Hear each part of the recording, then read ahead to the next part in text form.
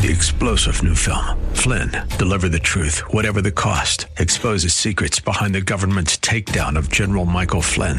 Flynn knew what the intel world had been up to. He ordered the first audit of the use of contractors. This set off alarm bells. He told the truth. He was the most dangerous person for Donald Trump to hire. They had to get rid of Flynn. Flynn, deliver the truth, whatever the cost. Available now. Watch it today. Go to salemnow.com. salemnow.com. The Christmas story is really a tale of two mothers, not one, but two. One mother was here and one was not. One mother was young and one was ancient. One mother was weak and vulnerable and the other was strong and capable. One mother was surprised that she would be called to be a mother and the other was not. She was deliberate. She was waiting for just the right prophetic time to be a mother. That's Pastor Michael Oxentenko, and this is Reaching Your Heart. Here at Reaching Your Heart, we believe that God answers prayer. If you need prayer, you can call at any time, 24/7, 888-244-HOPE. That's 888-244-4673. Someone is standing by right now to take your phone call. Today's Reaching Your Heart with Pastor Michael Oxentenko is entitled A Tale of Two Mothers. That's A Tale of Two Mothers, and we'll bring you the first portion of that message here today. Don't forget you can find this broadcast online at reachingyourheart.com. Here's Pastor Mike. Dear Father, we are grateful today that we have been blessed with a son who is our brother, who is your son, but is the brother of the entire universe in a way we have just in recent years, as we study our Bible more deeply, come to appreciate. That Emmanuel means God with everyone, heaven and earth. Jesus, the peace child. Bless us today in the Bible to know Him, to be claimed in holy covenant by Him, to be saved, and then, Lord, to help others be saved. This church is not set up so that we can feel good about a church. It was set up to save men and women for eternity. Make us, Lord, evangelical in that one way, that we would reach out. In Jesus' name, amen. Now, Christine Casey is a mother who gave birth to her own grandson. You ever heard of anything like that? Well, it's happened. She is 61 and she is too old to have a baby of her own. She was.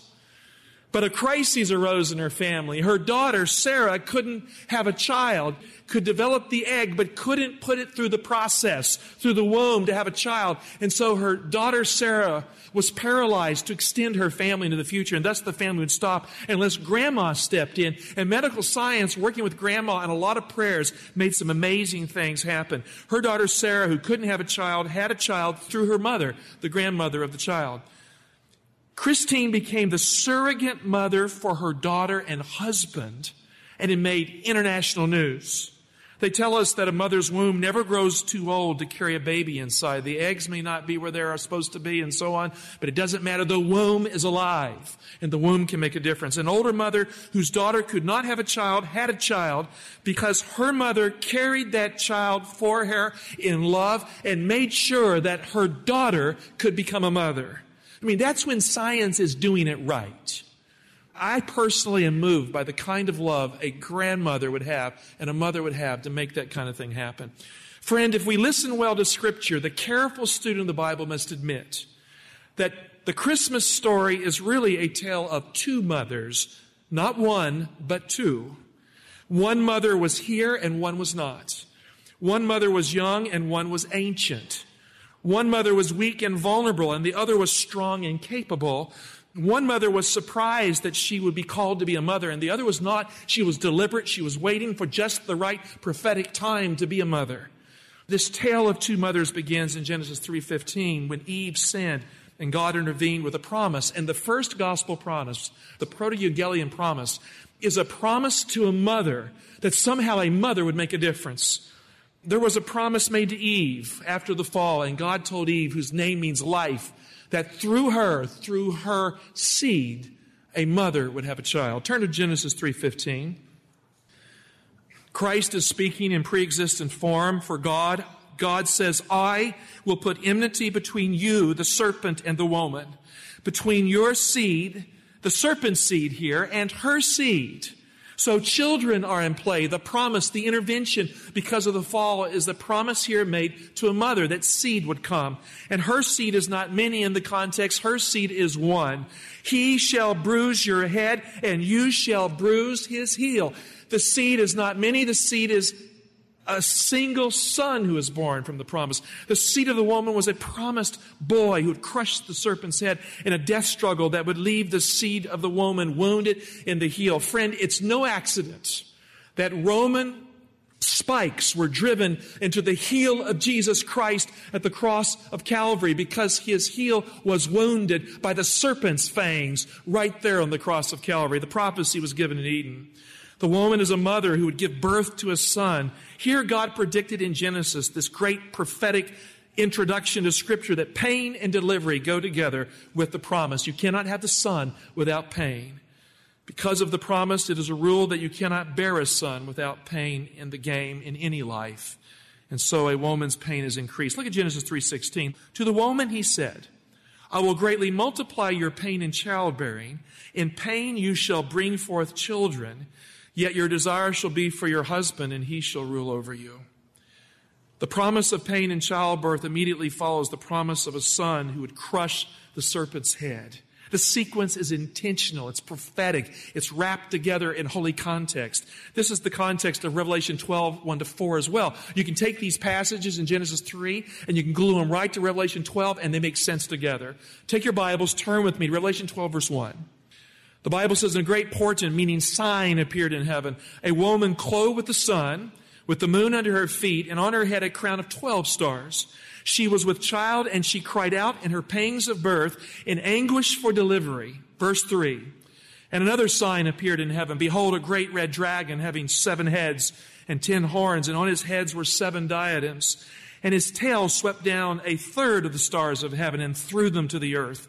And the dragon stood before the woman who was about to give birth, so that when she gave birth, he might devour her male child. Now, there's a lot going on there. This is at the heart of the book of Revelation. In fact, the linguistic center for the book of Revelation is just a few verses on in Revelation 12, 10, and 11. So chapter 12 is the center of the book. The great controversy between Christ and Satan. The great controversy that involves a mother in heaven. The great controversy that will bring Christ to the cross. It is right here in this chapter. There are many layers to this prophecy we've just read. In verse 1, the woman here pictured is a heavenly woman. First, the woman appears in heaven as a sign. The text is clear. Secondly, she's clothed with the sun. Thirdly, the moon is under her feet. And fourthly, she wears a crown of 12 stars. So in the book of Revelation, this woman bears the prophetic symbols for God's people and for God's truth. She is no ordinary mother. She is a celestial mother if you just simply read the verses. In the Bible, God gives signs so his people will know his covenant because of the signs. I mean, why does he do that? Because we don't often get things easily. God gives us signs, prophetic signs, symbols, so that we can know what's going on. Maybe you have had signs in your life. Anyone here have a sign in your life you knew God was with you? Raise your hand. Okay, a number of us have. I mean, God intervenes in our lives and does dramatic things so that we can know from time to time, wow, God was there. But this woman stands in heaven in the prophecy as a sign for God's people on earth. We should look to this woman. God gave Noah the sign of the rainbow in the heavens as the sign of the covenant, that he would never again destroy the earth with a flood. Take your Bibles, turn a little further back to the book of Genesis 9, chapter 9, verse 13. And notice how it's put here. God says, I will set my bow in the cloud. In the Hebrew, his battle bow. He hung up his bow. He was at war with the world in the flood, and so he hung it up in the sky. I set my battle bow in the cloud, understood, and it shall be a sign of what? It's just not just a rainbow. Of the covenant between me and the earth. When I bring clouds over the earth, the bow is seen in the clouds. Verse 15, I like it. It sounds like the Sabbath commandment, the 4th commandment of the Decalogue. I will remember my covenant. Just like God says, remember the Sabbath. I will remember my covenant, which is between me and you and every living creature of all flesh. And the waters shall never again become a flood to destroy all flesh. I don't know about you. I like it when God remembers me. When I feel lost, when I'm trying to make it through life and something happens that rattles my cage, if I know that there's a sign in the sky that God remembers me, there's a sign of his covenant that he cares about my family, I take courage from that. I like rainbows. Now, you realize when our building burnt down on this church site in 2007, as we were kind of working toward getting the victory to build this church, one day a fierce storm blew through this property. It was like a tornado and a hurricane together. It was unusually horrific. And I got a call right after that storm blew through this property. Pastor Mike, you've got to run to the property. The most amazing rainbow you have ever seen in your life, double rainbow, is standing right over the Reaching Hearts Church property. It is from God. It's a sign from God. It was. I mean, the God of Noah suddenly showed up for us. So I ran out. I took a picture. I have a wide-angle lens, 14 millimeter f2.8 Nikon lens with my camera, and I didn't use my tripod. I just set it up, and it took in the whole thing. And I got a picture of that rainbow, and she was absolutely right. It was a sign from God that God, His covenant is with us in this place. Signs matter. So the woman appears in heaven as a sign of God's covenant commitment for the world. In Deuteronomy 4:11, God's covenant is the Ten Commandments. It just says so. We don't have to guess what His covenant is. That everlasting covenant is in some sense an expression of what we find in the Ten Commandment law of God that was placed inside the Ark of the Covenant, which represented the throne of God. Friend, the law shines like the sun in all its glory in Scripture. In Revelation 12:1, the woman is clothed with the sun. Now, when you go back to Revelation 1, Jesus' face shines like the sun. You cannot separate the glory of the written word from the glory of the living word, who is Jesus. People who want to act like the Ten Commandments is somehow at war with Jesus Christ do not know their Bibles. They're at odds with the apostolic gospel because there is no war between law and gospel. The law points us to a Savior. Without the law, we don't feel our need. And so the law shines in all its glory. In Revelation 12:1, the woman is clothed with the sun. The sun is the primary symbol of truth in Scripture. The sun represents God's law as God's word. That is the covenant that illumines our lives and minds. Friends, we are blind without the Bible and the Word of God. In Psalms 19:1 and verse 2, the Bible says the heavens declare the glory of God. Day and night produce speech because the sun and moon have something to say to the human race. They aren't just lights in the sky. They are symbols of something deeper in. In Psalms 19:4, God has set a tent for the sun, it says, that journeys from east to west like a bridegroom. The east is the metaphor of the ancient past in the Bible. The west is the metaphor for the future, the end of time. The sun, the law of God, has a purpose from the beginning to the end. And that's why Jesus said not one jot or one tittle will pass from the law until all is fulfilled. It goes from east to west. It moves like a bridegroom towards bridal chamber. And then the sun, as the bridegroom, is identified in Psalms 19:6-7. And it's identified as God's law and testimony that shines in our lives. The sun matters in our daily lives. The law is alive, friend, because God is alive. And Jesus is the living law. He is the source of what we get our Bible from. He is the one who gave us all these things. Look at Psalms 19:6-7. Here it is. Its rising is from the end of the heavens. The sun moves. Its circuit to the end of them, and there is nothing hid from its heat. Pastor Michael Oxentenko will continue in just a moment. Reaching Your Heart is a listener-supported program. We step out in faith to purchase airtime on this station because we believe God is working through this radio ministry to touch tens of thousands of lives. Each of our messages is prayed over, biblical messages of hope and Bible truth. To continue, we need your support. We do not have a large ministry fundraising machine. We operate totally by faith. If you have been blessed by our ministry, go to our website, hopelives365.com, or call our toll-free number to make your contribution of any size today. That number is 888-244-HOPE. That's 888-244-4673. Let's get back to the broadcast now. Here is Pastor Michael Oxentenko with more of today's Reaching Your Heart. The law of the Lord is perfect, reviving the soul or converting the soul, some translations say. The testimony of the Lord is sure, You know, there's a lot of theologians today who say, Pastor Mike, you can't believe that Bible.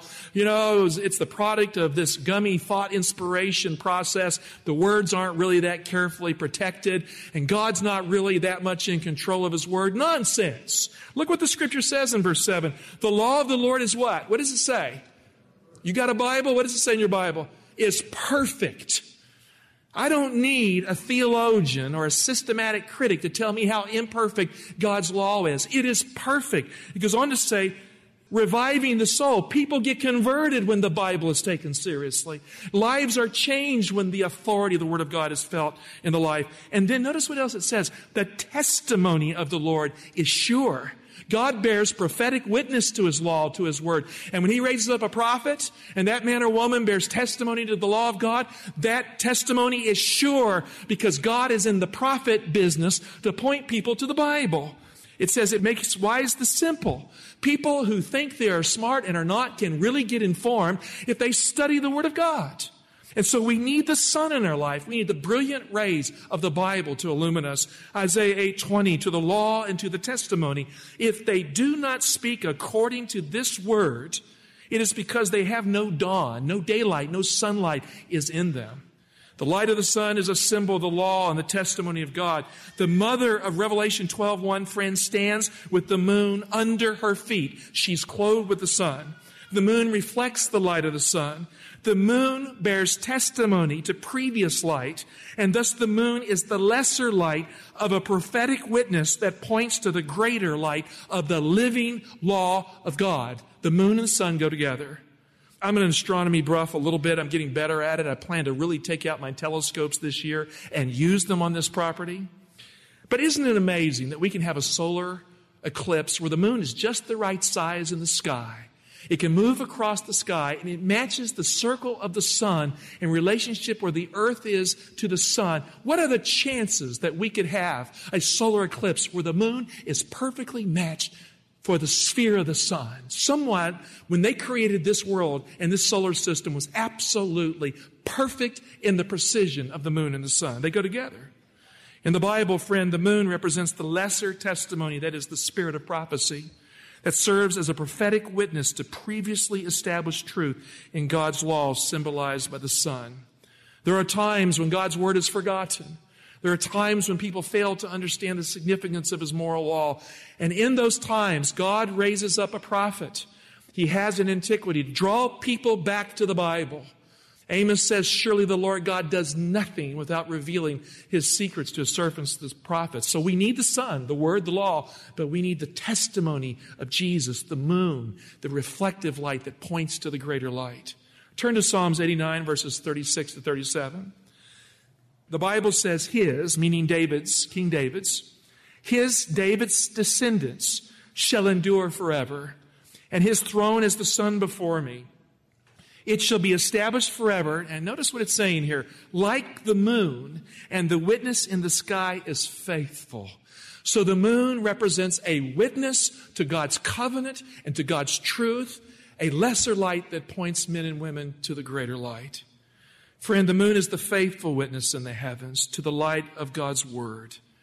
We need the prophetic voice in our church today, not theologians who don't know what they're talking about, not smart textual critics who think they know everything. We need the Bible, and we need the voice of the prophetic word that points us to the Bible. If you claim to be a prophet and you teach people that God's law was nailed to the cross or done away with, you are in fact a false prophet or a false preacher according to the Bible. You cannot be a prophet of God and say that somehow the Word of God is imperfect or messed up. In fact, when I hear a preacher or a teacher stand up and talk about all the errors that he or she perceives in the Bible, I just want to walk out because I know from studying the Bible, they don't know the Bible.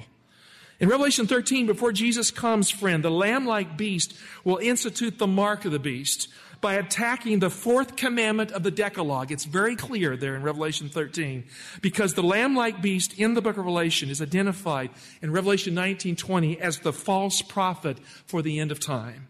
In Revelation 12:1, the woman is a sign that points to God's eternal covenant. Why? Because the mark of the beast is in play. The woman points us to the truth that will be necessary to endure end-time events. She is clothed with the sun because she is covered completely with the truth of God's moral law, the Decalogue, of God's covenant, the 10 Commandment law of God, a transcript of the everlasting covenant of God's name. Well, some people say, Pastor Mike, why do you say the 10 Commandments is a copy of the everlasting covenant? Very simple. In Deuteronomy 6, when God's law was put between the eyes, the 10 Commandments, they were to remember that it would go in the hand and between the eyes, the 10 Commandments of Deuteronomy 5. In Revelation 14, God's name goes in the forehead right after the mark of the beast because God's name and God's law are the same thing. David says, I meditate on your law and I keep your covenant. They're the same. You cannot separate who God is, His eternal name, Yahweh, His covenant name, from the 10 Commandment, Yahweh covenant of God that is the transcript of the everlasting covenant. So this mother in Revelation 12:1 who stands on the moon, why does she do that? Because the prophets bear witness to her as the mother that is clothed with the law of God that fully should clothe us. Thus, unlike Eve, the mother, Revelation 12:1, is not naked. She is not cast out from God's presence. She is an obedient mother who never fail and who will not fail God at the time of the end. The mother of Revelation 12:1 also has a crown of 12 stars in her head. In the Bible, the number 12 is the number for Israel, or God's people, in principle in every age. There were 12 righteous patriarchs before the flood. There were 12 tribes of Israel in the Old Testament. Jesus chose how many disciples? I'll give you an A or C minus based on your answer. How many disciples? 12. Why? Because he was reconstituting Israel in the church. The new Israel becomes the Christian church. And there are 12 foundations for the New Jerusalem. Revelation 21, verse 14. Let's look at the verse. The Bible says, in the wall of the city, this is the New Jerusalem, not the old one in heaven now, but the new one's coming. The wall of the city had 12 foundations, and on them were the 12 names of the 12 apostles of the Lamb. So the 12 apostles become the foundations for the New Jerusalem. The stars in the Bible represent God's people, either angels or people. The morning stars, the sons of the morning, sang for joy in the book of Job. They're angels. In the story to Abraham, God promised Abraham in Genesis 15:5, you go outside, you look at the sky, and your children are going to be like stars. Now, why is he using that metaphor? What he's saying is your children here on earth will one day be brethren with the angels in heaven. They will share the same family. As Jesus says, they will be equal to the angels in the resurrection. So don't despair. Have faith. Your destiny is the universe, not just the earth. Some people believe that the woman in Revelation 12 in verse 1 is the church. Have you heard that? Now follow carefully what I'm saying, because we can sometimes overstate our position and fail to understand the deeper impact of a verse's context. How many of you have heard that view? The woman in Revelation 12:1 is the church. Raise your hand. Okay? Now don't walk out on me. Let me walk through this with you. I would posit to you, based on the context of Revelation 12, the church is only identified with the woman in Revelation 12 after the birth of Christ. Am I right or wrong? Was the Christian church in existence before Jesus was born? That's an easy answer. The answer is what? No. So we have to be careful not to overstate a position and to fail to understand the deeper context. What is the church in Scripture? According to Scripture, the church is an extension of the heavenly Jerusalem. When Christ died, this church that he established on earth became an ambassadorship, kind of like an embassy on earth, which put heaven and earth together, so that when you attack heaven, you attack the church. But before Christ was born, the church could not have given us Christ. The church could not have been pregnant with Christ. An impossible logical reality here. Friends, the church was established by Jesus Christ after Mary gave birth. Now, some people think this woman is Mary. We'll look at that a little bit later. So the woman before the birth of Jesus cannot be the Christian church. Why? Because the Christian church did not give us Jesus. Jesus gave us the church. And the woman gave us Jesus in the context. So the woman can't be Israel either. Why? Because Israel was on earth and this woman is in heaven. Israel here had fallen. This woman does not. You read the history of the Old Testament and Israel's a mess. This woman is perfect. Some believe the woman is Mary. And I've had people come up to me and say, Pastor Mike, it's easy. This is Mary. Now, while Mary was the mother of Jesus on earth, Mary never lived in heaven. And Mary never gave us Jesus from heaven's perspective. No, Mary doesn't work either. Mary received Jesus because another mother gave us Jesus for Mary to nurse at Christmas. You see, the story of Christmas is the tale of two mothers, not the tale of just one.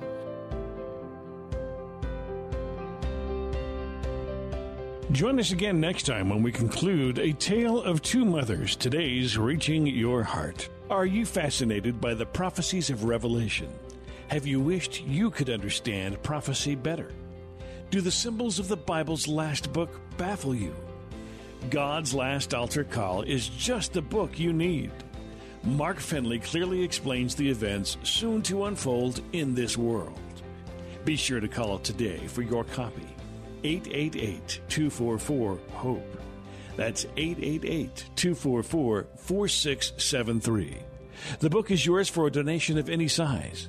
Thank you for your generosity. Your donations keep this ministry on the air. Again, thank you for your support. 888-244-HOPE. That's 888-244-4673.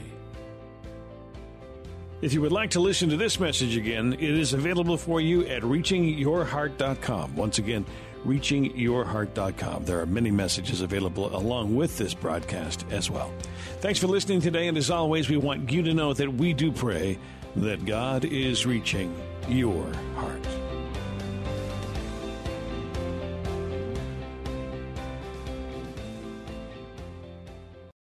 Three-star General Michael J. Flynn, head of the Pentagon Intelligence Agency, knew all the government's dirty secrets. He was one of the most respected generals in the military. Flynn knew what the intel world had been up to. He understood its funding. He ordered the first audit of the use of contractors. This set off alarm bells.